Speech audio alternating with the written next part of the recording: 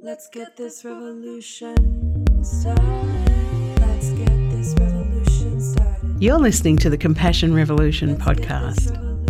Each week, we'll be looking at love, compassion, courage and tenderness, and all the hard work of showing up to shape a compassion revolution.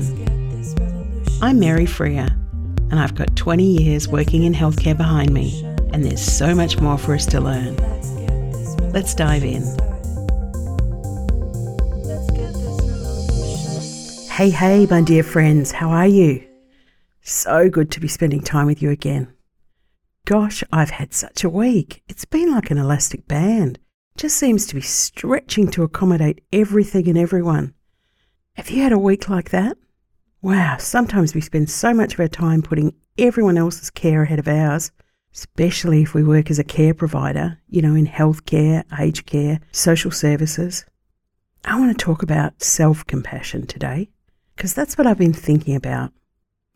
Self-compassion involves acting the same way towards yourself when you're having a difficult time, or you fail, or you notice something you don't like about yourself. Instead of just ignoring your pain with that sort of stiff upper lip mentality, you stop and you tell yourself, things aren't going well now. How can I look after myself? How can I comfort myself right now in this moment?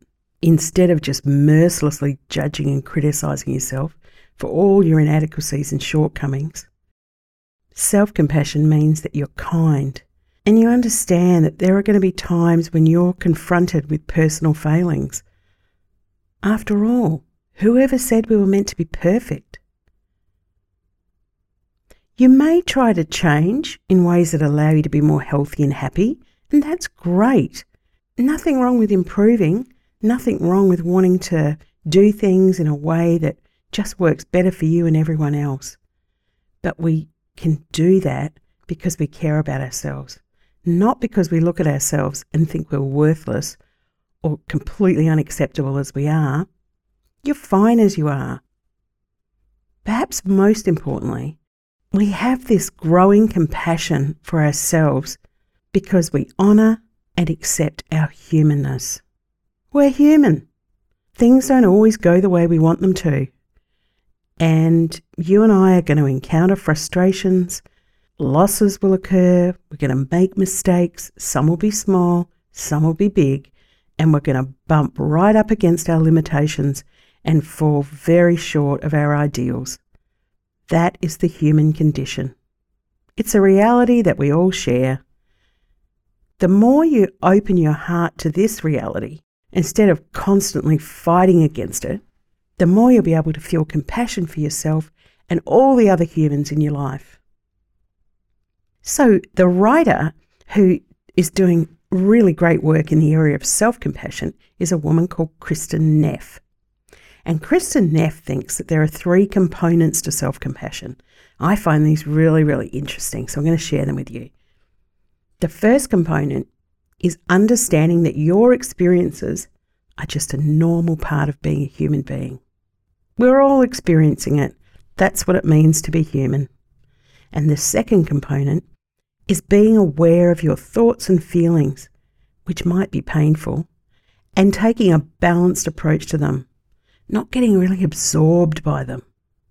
And we all know what it's like when we get so absorbed that we get caught in this spiral of what we're thinking and feeling. And the third is that we start demonstrating a non-judgmental understanding towards ourselves, which ultimately means we start being kind to ourselves. Instead of judging ourselves, we start actually accepting we are who we are. Being compassionate towards yourself actually leads to improvement in your moods and your feelings, and you grow more resilient. It's the truth. And in addition, I think it makes you more able to be compassionate to others. Being compassionate to yourself also helps develop this courageous motivation to approach and work helpfully with all the things that you're experiencing. And I like the idea of developing a courageous motivation. And we move away from this threat-based perspective where we think if we're going to sit and reflect, or we're going to think through what it is we've done and where we've gone wrong, we'll just beat ourselves up. And who wants to get beaten up? So the old threat-based system kicks in, the fight, flight, fear, and instead of reflecting kindly with ourselves, we actually shut down and stop reflecting. And we want to move away from that feeling of discomfort whenever we sit quietly with ourselves. We want to feel like we're catching up with an old friend. Being compassionate also helps us develop strength so that we can engage with whatever arises. So whatever happens today, this too will pass. And I don't mean that as a cliche. We know as human beings that bad things come and go. We're not always going to get everything right. Sometimes we're going to get it so right it's going to be beautiful. And sometimes not so beautiful. So we accept whatever's going on for ourselves. It's like catching up with an old friend, isn't it? You catch up with your old friend and they start banging on about how useless they are. You don't join in. You pull them up and you remind them, hey, you've been through this stuff before and you've come out the other side. Or you let them know, I've got your back. That's what we want to do with ourselves. So here's my invitation. Over the next week, I want us to start being more compassionate towards ourselves. What's something that you can do this week where you can really encourage yourself? Maybe it's giving yourself a little pep talk. Maybe it's letting yourself off the hook. Maybe there's some kind advice that you could give yourself. I want you to think about yourself as a dear friend.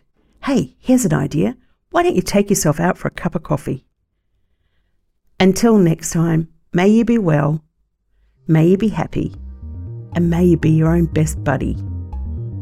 This revolution, let's get it started. This podcast is a production of Freer Thinking, and our theme music is produced by Iris Latour on I Love You, Let's Party. Let's get this revolution started. Subscribe to hear more about us at compassionrevolution.care or drop us a line at podcast@compassionrevolution.care. And if you'd like to leave a comment on whatever platform you're listening to this podcast, we'd really appreciate it. And don't forget, generously share with your friends. Viva la revolution!